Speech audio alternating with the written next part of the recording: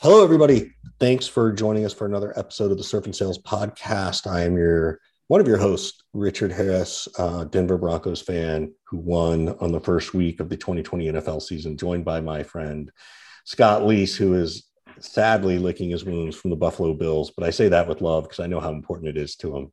He has a Jim Kelly uh, image behind him. As that said with love, that's said to torture and torment, but that's okay. I Yeah, deserve it. sometimes we do that to I, people. de- I, des- I deserve it. I deserve it. So, before we introduce our guests, we want to give a quick shout out to our sponsors of Salesforce, Sales Cloud, as well as Vidyard, as well as Reggie.ai, and of course, Outreach.io. We appreciate all the support that they bring and give us for the podcast, as well as our upcoming Surf and Sales events, which will have announcements for 2021 soon. So stay For tuned. 2022, you mean, Oh, Richard? 2022. You're right. Thank you. So 2021, we're already rolling. I don't know if you're aware, but you're committed to being in Costa Rica for November. like in like 8 weeks, right? Yeah, very soon. Yeah, Uh, 2022. enough banter from us. Let's introduce our friend and guest for today is the founder and CEO of Title, Steve Schmidt. It goes by Steven on LinkedIn, but I guess Steve on Zoom. Is that correct? Yeah, trying to keep it inconsistent just to confuse people, but thank you. It's good to be here. And Stefan Diggs, Scott, you got a good one in Buffalo. Yes. Well, he didn't do that great yesterday, but he is amazing, and it's been a lot of fun to watch. So, Yeah. Richard, I don't know if you know this, Richard, but we are talking to the most famous person on LinkedIn from South Dakota. I don't know if you know that. I might be the only person from South Dakota on LinkedIn. That's fantastic. Well, look, so talk about like South Dakota. You born and raised? You just decided I want to get away from sort of these big cities, and I love the region of lack of commercialization or forestry, improved forestry. Love does crazy things. I was born and raised in this small little town of 4,000 people outside. I guess you couldn't call it a suburb because there's no such thing as a suburb here. There are only towns and two cities. And Rapid City's on the west, and everybody usually knows that because it's either the Black Hills or, some people know Mount Rushmore. And then there's the Badlands. And on this side is a little town called Sioux Falls. And I lived in a little town. So I left to go to Minneapolis, said I'd never come back, ate my words, and came back when I was 40. And I think a lot of people say that happens sometimes, but I had literally sworn it off. And I'd said, I will never go back. It's too conservative. I don't need to be close to my family.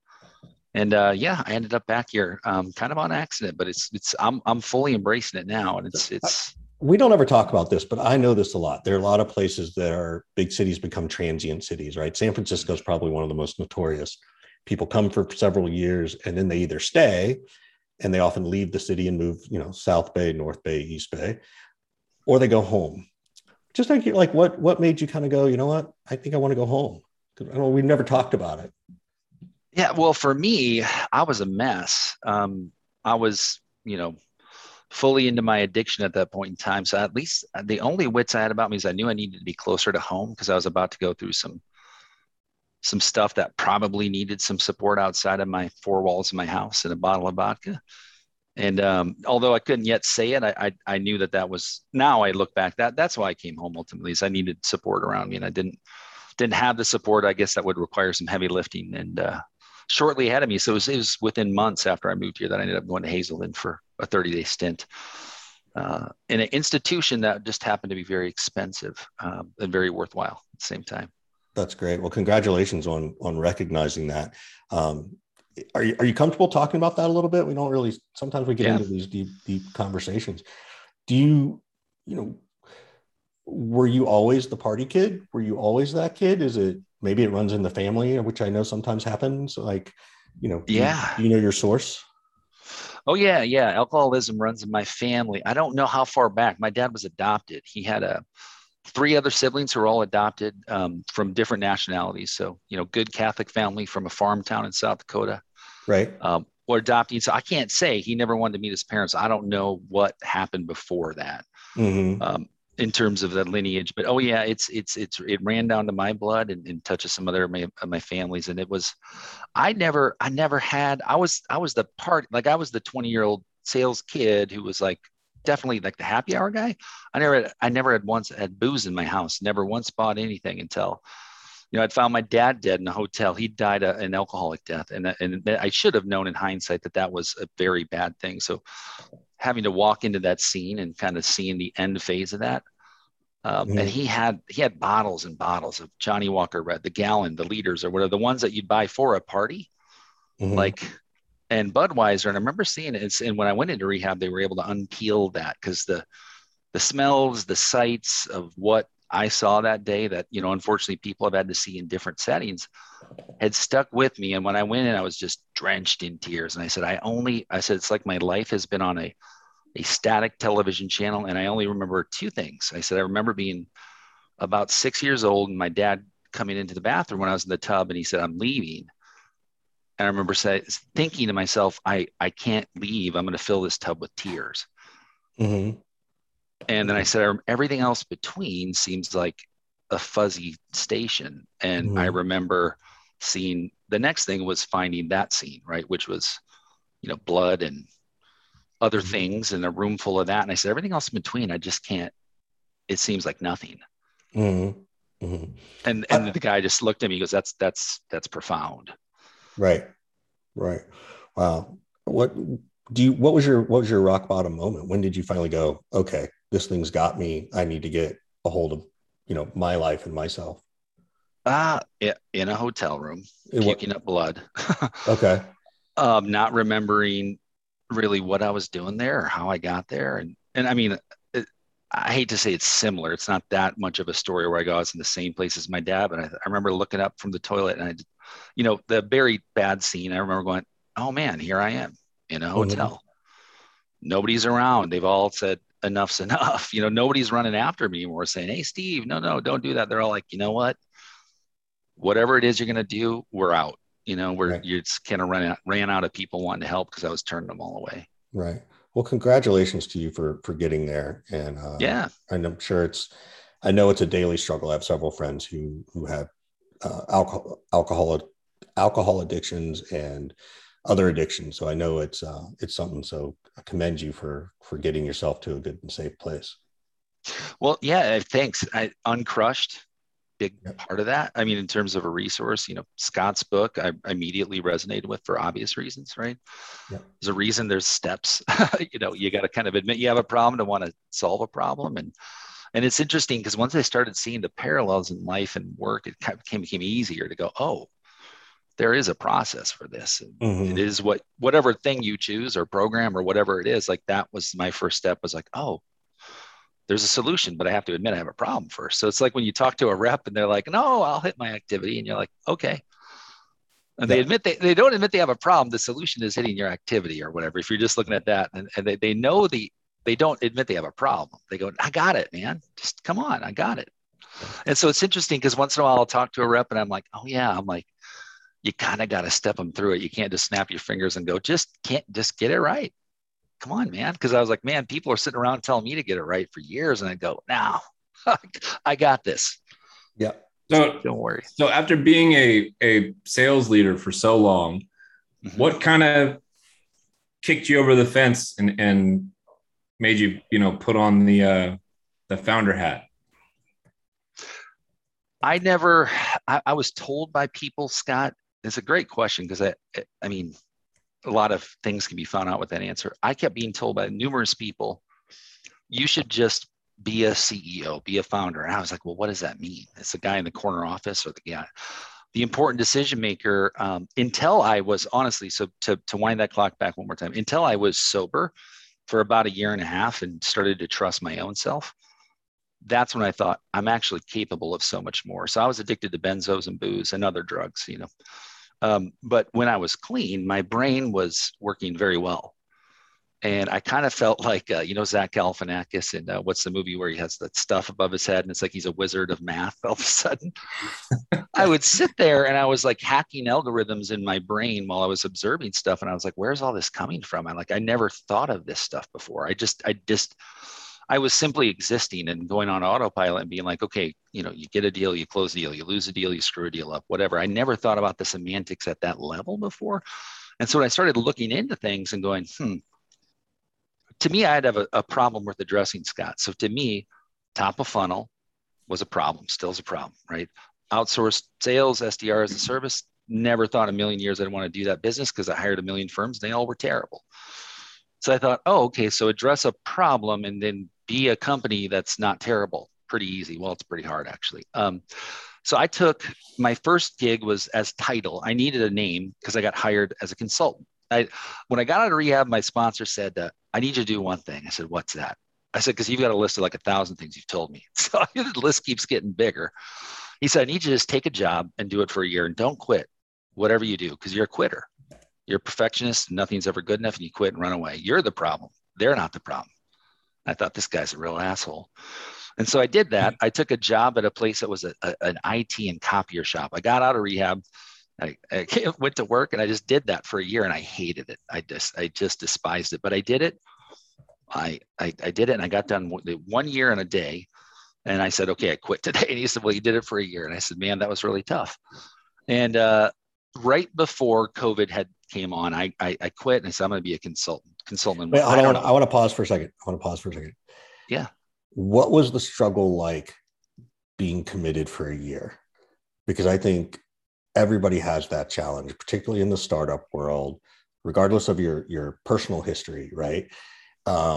Particularly now, the job market is so hot, right? What advice do you give to those people to encourage them to stick for at least a year, based on your own struggles? Like what were, I guess I'm asking a couple of questions. What were your struggles to stick around for a year? Because you were like, it's like, you were, they used to say in Vietnam, they would count down the days, right? Like how many days do I have left till I get out of here, right? What were your struggles? Was it the discipline? Was it the boredom? What was it? Definitely, it was the discipline of doing the same thing over and over again and not going, but I could do that. I could be an enterprise rep for this software or whatever was in my head and saying, well, that's easier. That's better. I'm more deserving of that rather than just saying, I'm going to do the same thing, carry water, chop wood, over and over and over again. Develop a funnel, see it through, close it, lose deals, win deals, start it over again, do it again. And I was like, if I can do this selling managed IT and like stuff I just honestly, right, wrong, or indifferent, did not care about. Like I'm not an IT person. I'm not going to talk to you about a router. I don't really know what it does besides makes the internet work. I don't know the ins and outs and the gigabits and the whatever. And so I did that for a year. And sure enough, I built up a good funnel and closed $1.8 million in business and got a big commission check. And at the end, and I said, wow, isn't that funny how that works? If you just do something consistent, just about everything works out. If you're consistent. So the key word here is consistency. I was a high and a low guy. I loved the big wins. I hated the losses. And in between just didn't exist for me. Which, by the way, did you hate losing more than you liked winning? Losing, yeah, totally. I just thought, well, I don't lose deals. I lost deals all the time, but in my head, I would tell them no before they would tell me no because I was too good to ever lose a deal. And reality was, yeah, hell yeah, I hated losing. I hated it really bad. Still do. Well, it's an interesting thing because I can relate to this. I mean, I think you get addicted to the low just as much as you get addicted to the high. The worst thing to me is sometimes just existing without either of those. And I think that that's kind of the mind of an addict and somebody who's been through whatever the particular drug or addiction is. I've espoused that for years. I'm like, I'd rather feel like $1 million or feel like I belong in the ground, and anything in between, I don't even feel alive. Mm-hmm. So how do you get comfortable with that and spread that to your team in a leadership position as a founder right now, that it's where we need to be is okay. And we don't need to like win the championship right now today and go broke tomorrow kind of thing. How do you balance all that out when it's a struggle for yourself? It is the one thing I work. So when I wake up and the first cup of coffee goes, I can feel my brain still going, go fast, go hard, win today, win it all. And then my wife and kids wake up and usually are the first thing to remind me that, oh yeah, like that you're committed to this thing called life, and life says tough shit, Steve. It's not always going to work that way. And so I can't tell myself that because I know my brain wants to go fast. I think it's going to always want to go fast. I can't sit down and meditate. It is freaking impossible. I maybe someday, but to me, I'll sit down and meditate and then I'm like, checking an email or like I hear a song, and I just have accepted that doesn't have to be that way forever, but that is a struggle of mine. So I hire good people around me, and I had to, we went. If you would have told me, and now I hear it from everybody, of course they were probably saying it. Growth is not the problem. It's control, the goddamn word controlled growth, which I hate. I was thinking, well, where are we going to get a customer? Well, now we got 34 of them. We haven't advertised yet. Well, we got $340,000 a month in revenue coming in. I have 34 employees to employ, and they count on me now. And so if I don't get consistent with them, we are screwed. If we work in my old brain, they are all going to be unemployed and poor in about a month. And they've trusted me to do better than that. So I have to show up and get good people around me. And I always say to anybody who hire in leadership here, we got 7 of them, I say, tell me no often, please. Do you find it easier to do the things that you're supposed to do because there's so much responsibility in the weight of all these employees than if you were on your own? 1,000%. I'd be running myself into the ground. Yeah. So in a way, they keep you level. Mm-hmm. Absolutely. Yeah. This means Scott's going to go hire somebody after this call. I know. Yeah, I'm going to hire 34. I'm going to hire 34 people. Yeah, I don't recommend it. Yeah, you did. No one told me. I heard cash flow, and I was like, yeah, that sounds. I'll get that done. Holy shit! That's the other thing is bootstrapping is stressful enough, and then you get into it. You go, oh man, people probably don't pay their invoices on time. Scott, I think you said the best. Oh God. Pay your invoices on time. Holy shit. We'd be so successful. People just pay their invoices on time. Yeah. I had no idea that like 3 or 4 word posts would get like a couple 100,000 views like that. It seemed like that was a huge pain point that people had. Yeah. Oh my goodness. So you mentioned, bootstrapping. Now for your business, this is not exactly like the darling of VC kind of business where people are going out and raising all sorts of money. So you kind of, on some level, don't have a choice but to bootstrap, right? That's right. Yeah. Nobody wants to touch us with a 10-foot pole. They're sniffing around now, Scott, because they hear fast growth or they see something on LinkedIn and they'll ask a question. But as soon as they hear like 35% margin, like, see you later, bye. Yeah. Services, low margin. Our attrition's low. We're sub 10%. But I mean, whatever, that could change tomorrow. So if they don't want, I doubt we'll ever get funding in that stretch of the event. Our funding will come from banking. As they say, I said, what are my options for funding? They said an SBA loan. I said, that's the least sexy thing I've ever heard. An SBA loan? I'm like, I'm not putting that on our press release. Title just received funding from the SBA. Like, that sounds terrible. Turns out it's not a bad option. The interest rate's low and I don't have to give up control to anybody. You raised money. Yeah. From private equity backed by the federal government. Yeah. Right. So, plus you could, I'm assuming you took care of the PPP loans last year. So took advantage. We did. We were 12 days late to qualify for one. So we did not get one, but we tried like hell. Yeah. We've used funding. We've got great customers actually. Scott, your post inspired me. And I went to our team. I said, read this post. And they said, wow, wouldn't that be nice? I said, if people don't pay their bill, we're cutting them off. They said, oh, but if we cut them off and they don't come back, I said, we have to be so good that they can't live without us. Mm-hmm. And they said, ooh, that sounds like a problem too. And I said, if we can solve the first problem, we can solve the second. Meaning if we're so good, if we're not good and we can shut them off, they go, oh, thank God they're gone. So then we should close the shop today. Yeah. So by the way, tell people what title is. Like we've kind of alluded to it. Go ahead, tell them it's okay. You're not plugging. You're just explaining where your answers are coming from. Yeah. Top of funnel sales development as a service is what we do. We get hired by companies to do their top of funnel work. Got it. So when you look to hire your team, right? Because you have outsourced SDRs, BDRs, whatever the catchphrase is for your client. Mm-hmm. What are the traits you're looking for in those people? What advice, now that you've done this and you've scaled it and you've got them the cool thing about what you have is that you have the ability to see that, oh, this type of person works great in this vertical versus that vertical versus this. Like, what are you seeing as the trends there in general terms? Curiosity and discipline, those two stand out immensely because they've got to want to work with different companies. So one could be an AI SaaS company. The other could be one of our best customers is a real estate company where every time they got a listing coming up, we call the 100 properties around them. They pay us over 6 figures a year and then some, and they get a good ROI.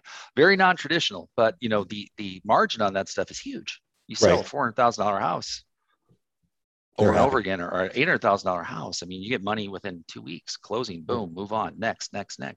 Right. And that's very, it's tough work. I mean, we're doing phone work and we've got all the tools to make it happen. The people have to be curious enough and they have to be addicted. I mean, this is what we have you have to be addicted to the process. We prescribe things, and we borrowed that from you, Scott, tip of the hat. And they have to know that we aren't dashboard jockeys, but we know what it's going to take. And so when they show up working for client A, we go, that client is, how many licks does it take to get the center of that Tootsie Pop? Our math says with real-time data, 63 calls, 17 emails, and 16 text messages will get to where they want to get. And we've been right within 22%. Say that. Can you say that one more time, Steve, for everybody? Yeah. So when we talk to a customer and we always say, what is your goal? Well, I want to close $500,000 in revenue. What's your average deal size? What's your margin? We go through all the variables. We reverse engineer that using our own stats on our outbound efforts. Yep. And then we say, based off what you told us, this is how much it will take to get there. And we don't guarantee it because that's ridiculous because we can't close the deal.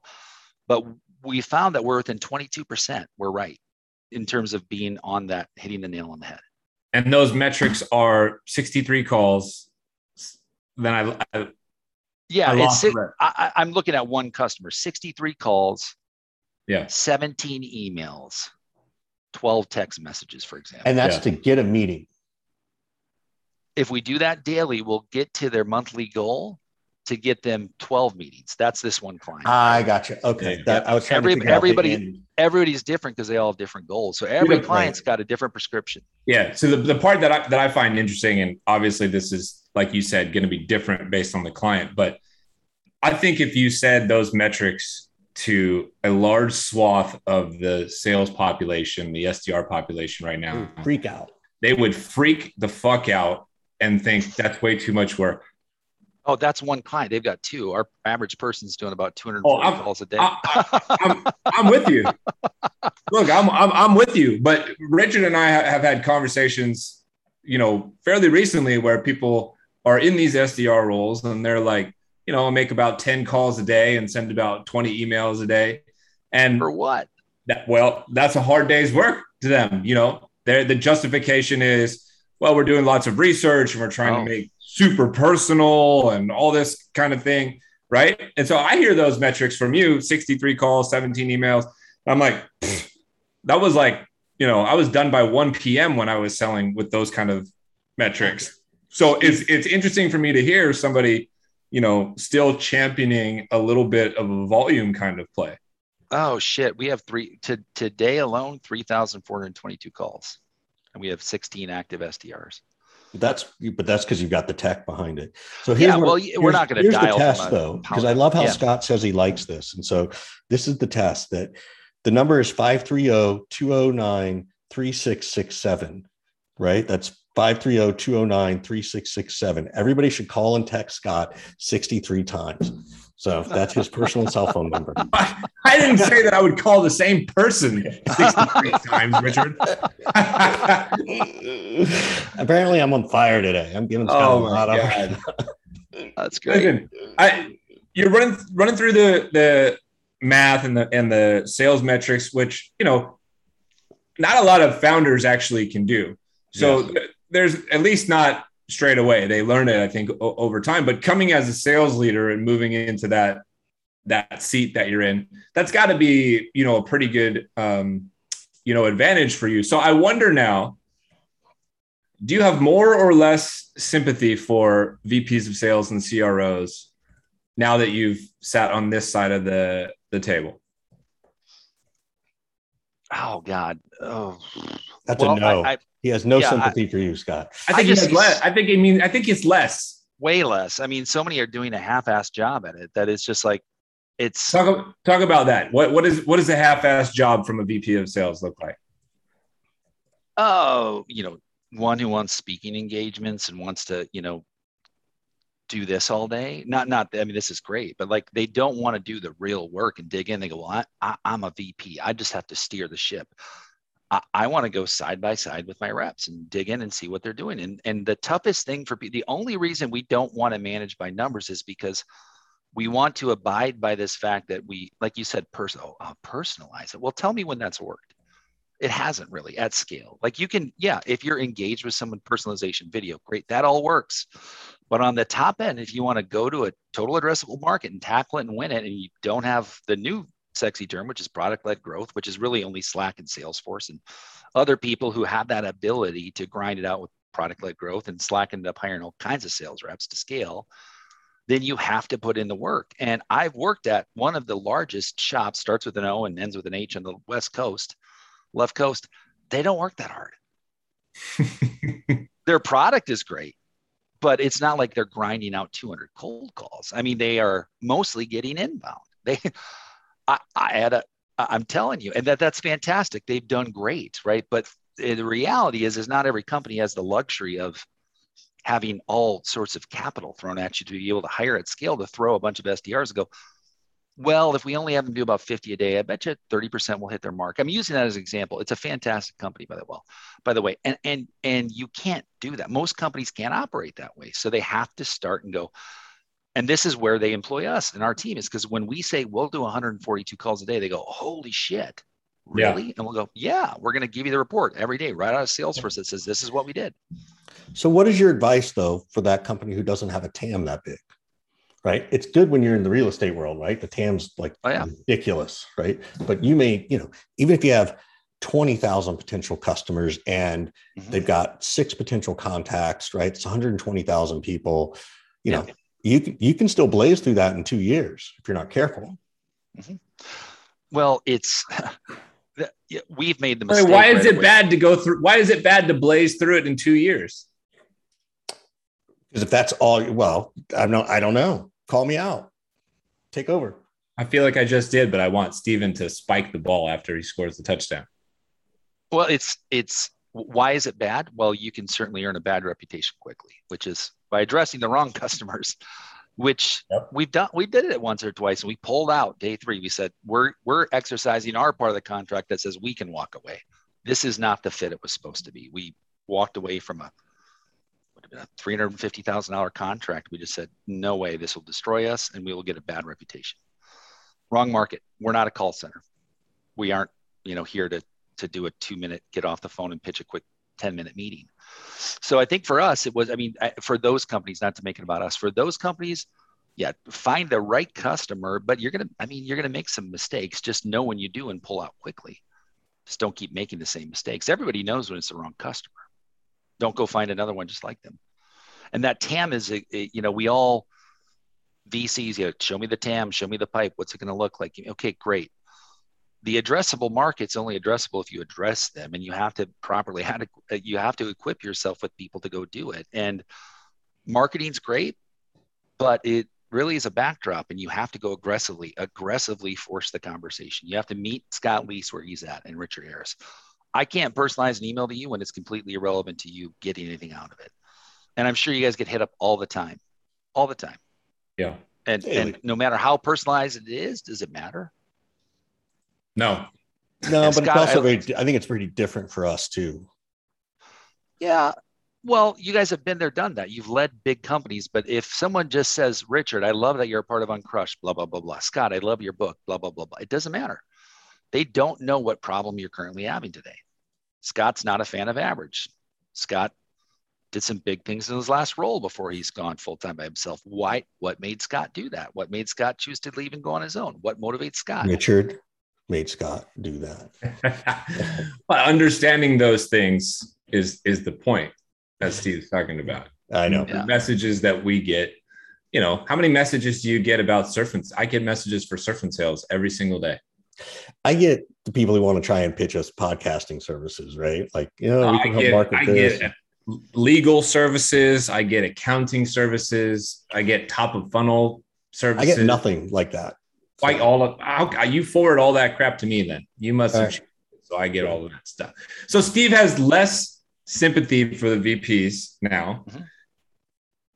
Now, I have recently come across some literature published by a venture firm, where the venture firm is saying, being a founder is by far the best role. It's the only way to make wealth. You get 100 to 200 times the ROI without assuming 100 to 200 times the risk. So this is not me saying this. This is a venture fund. And so I put that out there and shared it. And I got obviously attacked, hate mail straight away from a bunch of founders who are like, bullshit, we take 200 times the risk. Do you agree with this statement that founders get 100 times the ROI, but aren't actually taking on 100 times the risk? And if so, why? I've not made a cent yet. And I'm okay with that. I guess I'm paying myself a decent wage to pay the bills. I mean, I don't think if you're not working really, really hard as a founder, like I guess I've not experienced that. I mean, I'm working the longer hours. I'm okay with it. I have to re-explain it to my spouse a lot, my partners, why it's important and critical and how I'd love to not. And yes, it sounds great to hire a coach and go, oh yeah, you just have to delegate. Great. Show me how that's done. We can't delegate shit we haven't figured out yet. And I enjoy the process too. Like, this is fun for me. Like, shit, I was telling Richard, I woke up yesterday and thought it was Monday. I was dressed and showered and walking out the door on a Sunday. And I was like, reminds me of my drinking days. But I guess for me, it's fun. Now, what the return is, like, do I want a return to happen out of this? Fuck, absolutely, man. But in order for me to get, let's say 10X, I mean, if I threw $500,000 in to get 10X out the other side, is that good enough? Sure. That's great. I don't know what that goal is. We don't have a scalable product like SaaS to go, oh, this is just going to go global and start to have a force multiplier. I am the force multiplier, unfortunately, for better or for worse. We've spent zero on marketing. I started going with LinkedIn content and not everybody likes it. Most people hate it. Guess what? We've converted about 4 million in revenue off of my silly LinkedIn posts. Yeah. It works.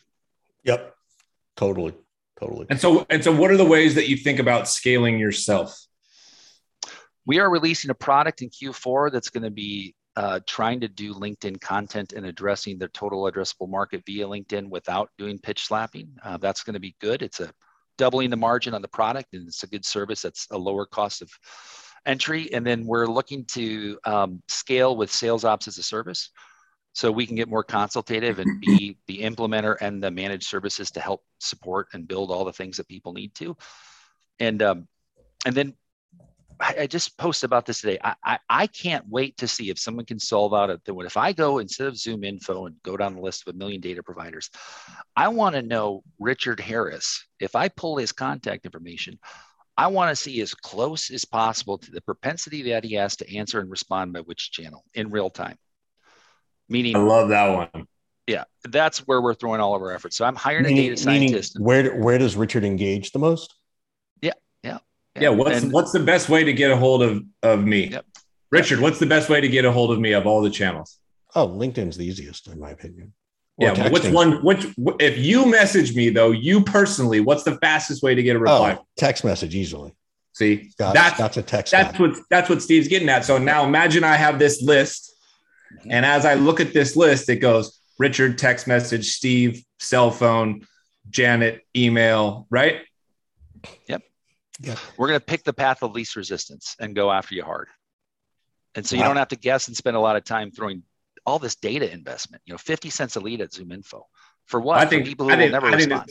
I think this would be incredibly valuable. So I'll keep my eye on it. Hopefully this is cool. Of course, Scott knows me. Where's my head going right now, Scott? What's my concern? I don't know, actually. What's your concern? All the private. How are they going to know my stuff? Oh God! Richard's already worried about the legal HR. Right. Exactly. Well, you got to opt in. So think about this: if you want to play, you got to get your Chrome extension and allow us to see within your CRM, which is what Seamless did, right? Seamless.ai. Right. It's a pay-to-play, crowdsourced sort of thing. So it's not going to be easy. It's not going to be popular, but That's the only way to do it. And to be compliant, right? And you, Richard, actually, one of the guys who I've talked to the most is, I don't know if you remember this, but I got a little testy. My that side that I have to go calm down in the tin shed with cups of coffee got a little wild on one of your posts, and I was calling a guy out. And you said, Steve, I think he's just trying to be nice. I wouldn't take it so personal. And I kind of got a little, and I came back and said, God, Richard's right. I shouldn't be such a dick. Jesse's pretty smart, man. Jesse's got some good stuff going. Jesse O. Yeah, I know who you're talking about. Yeah. Yeah. And so those people who are out there putting this stuff, there are some amazing minds. There's a lot of snake oil and bullshit. Yeah. I mean, I made the mistake twice of buying the bullshit, right? You're a new founder, everybody comes running to you like, you're an idiot, buy this.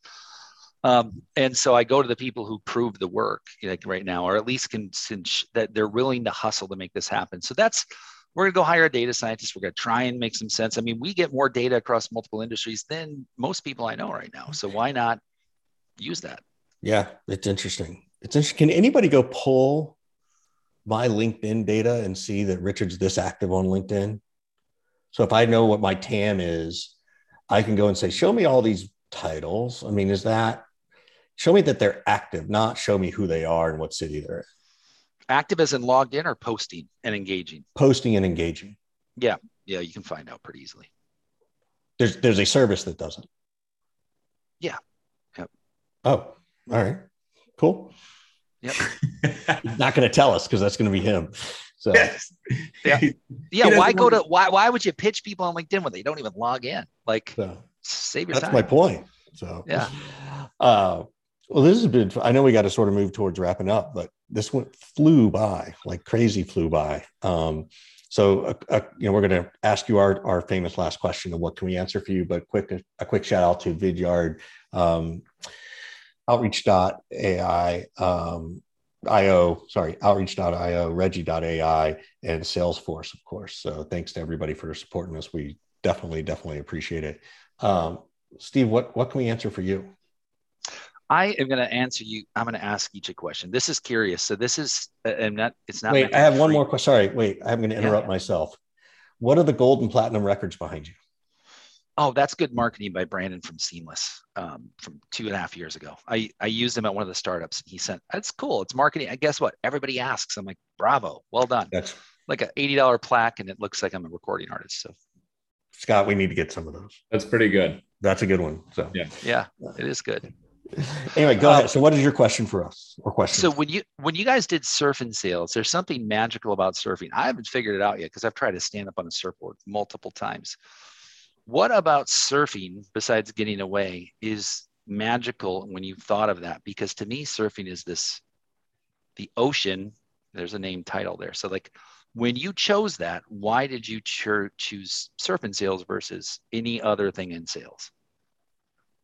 Well, frankly, because, I've been a surfer for a long time, and Richard and I, when we had the idea, we were in Costa Rica and I was surfing and sort of was thinking like, how can I, potentially make some money off of the two things that I love doing, which is surfing and traveling, and as well as talking shop about sales and sales leadership and what have you. So it was not like we just, threw stuff against the wall and kicked around different ideas. It was just like, yeah, it's surfing. And then our other partner, Jeff, is a longtime friend of mine, and he's one of my surf buddies. And so then it became like, how can we weasel a few surf trips a year under the guise of doing business? Right. As we explain this to our families and our wives. So that's really why.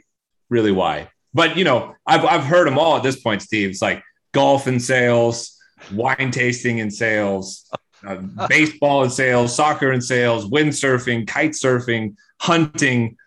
I'm sure I'm missing some other ones, Richard, that you've heard, but I think we've heard them all at this point. And I always say people, yeah, you totally could do that. Yeah. Yep. Totally could. It's not easy. Good luck. So, okay. I got one more question for you, Richard. Your commitment to the organization Uncrushed, like what made you choose that one? What is the thing that makes you say that's something I can get behind? It was my relationship with the people there. I knew Tim Clark before, and had gotten to know him at Salesforce and from Salesforce and different events from Sales Hacker. So there was a connection there. And then I knew of Lindsay Boggs, and she wrote her story about how she literally checked herself in because she was just breaking down, and she posted it on LinkedIn. And I was like, wow. That is bold. And so I reached out to her coldly and said, wow, I'm just so moved. Thank you so much. My situation is not like that, but I feel it and I understand, and just, thanks so much. And then actually another friend of ours, Tammy McQueen, was actually an original founder way back when. And so as they were doing things, I started to say, hey, if I can ever do something, let me know. And then Tim said, can you, do you want to tell your story? So I told my story, and then I started promoting it. And then I just started talking about the topic as a whole. And I think Tim just saw me just sort of being passionate about it, and something I was open to doing, and asked me to join the board. So that's how it became, that's how it came along. It was very organic. It was not, hey, this is what I'm going to do. And then, as I started to get into it, I even looked at my wife and I said, I don't have a cause. Like, I don't go and donate my time to certain things. And I think this should be my cause. And I think that's really, I donate way more time than money to it, but I feel like that's okay too. So you both are, so that's important to me. So, not to like heap praise here intentionally, but seeing that two people like you are investing yourselves into organizations like that. I've been a part of Uncrushed by sharing my only donation besides a small one this far has been an article I was gracious enough to share, and have had people write back saying, holy shit, like this, I checked into rehab because of this article. Oh yeah. Tons. And yeah, man, to me, the power in that, and Scott, your book, and people like, I think it was Painkillers, Scott, right? When you went through the numerous that's right. times. Exactly. Yeah. And you kind of forget, like, we all get attached to our thing, and we're like, oh, alcoholism, depression. Like, it's all these things. And I think it's one thing to like open up your keyboard one day and vomit all over it on LinkedIn. Everybody's like, oh, wasn't quite ready for that. But to have a direct organization that allows people to share their stories in a very targeted way has really shifted, like, probably more than you guys know. People are, you know it, but I will tell you, people, when they talk about your names in those organizations, you're changing lives daily. So I personally just want to thank you for that, because when I was on the other side of this thing, I didn't even know that shit existed. And now I see it working, and I go, thank God for all this. This is amazing, because people are now knowing that they have multiple opportunities to raise their hand and say, I need help. And it's okay to do that. So thank you. I'm going to give the shameless plug, since you set it up really nicely, but we put out a 2021 State of Mental Health in Sales report back in May of this year, in June of this year, 2021. So, if people are interested at the leadership level to understand how it's affecting their team, and more specifically, what are the things that lead to best outcomes, right? We asked the questions very differently. We said, when you're achieving your goals, what was your management doing? Not what do you wish your management would do, right? And so we get people to go to that positive mindset and go, oh, this is what was happening. And that's the piece that we found to be the most interesting, because then we would ask them the other question of, well, what do you wish they would do? And those two things didn't actually correlate. Like what they thought they wanted versus what actually attributed was different, which is good, because now it's like, well, somewhere in the middle is the truth, right? And that's what everybody's trying to find. So thank you for setting that up. I know we didn't plan that ahead of time, but it's not at all. So yeah, thank you guys. Yeah, thanks for spending some time with us today, Steve. For sure. Thanks, gentlemen. Appreciate Always it. a pleasure, man. Good to see you and catch up with you. Let us know what we can do, and we look forward to getting you to Surf and Sales soon. Me too. Spring, summer. I missed the fall again. My wife wants to punish me for that. So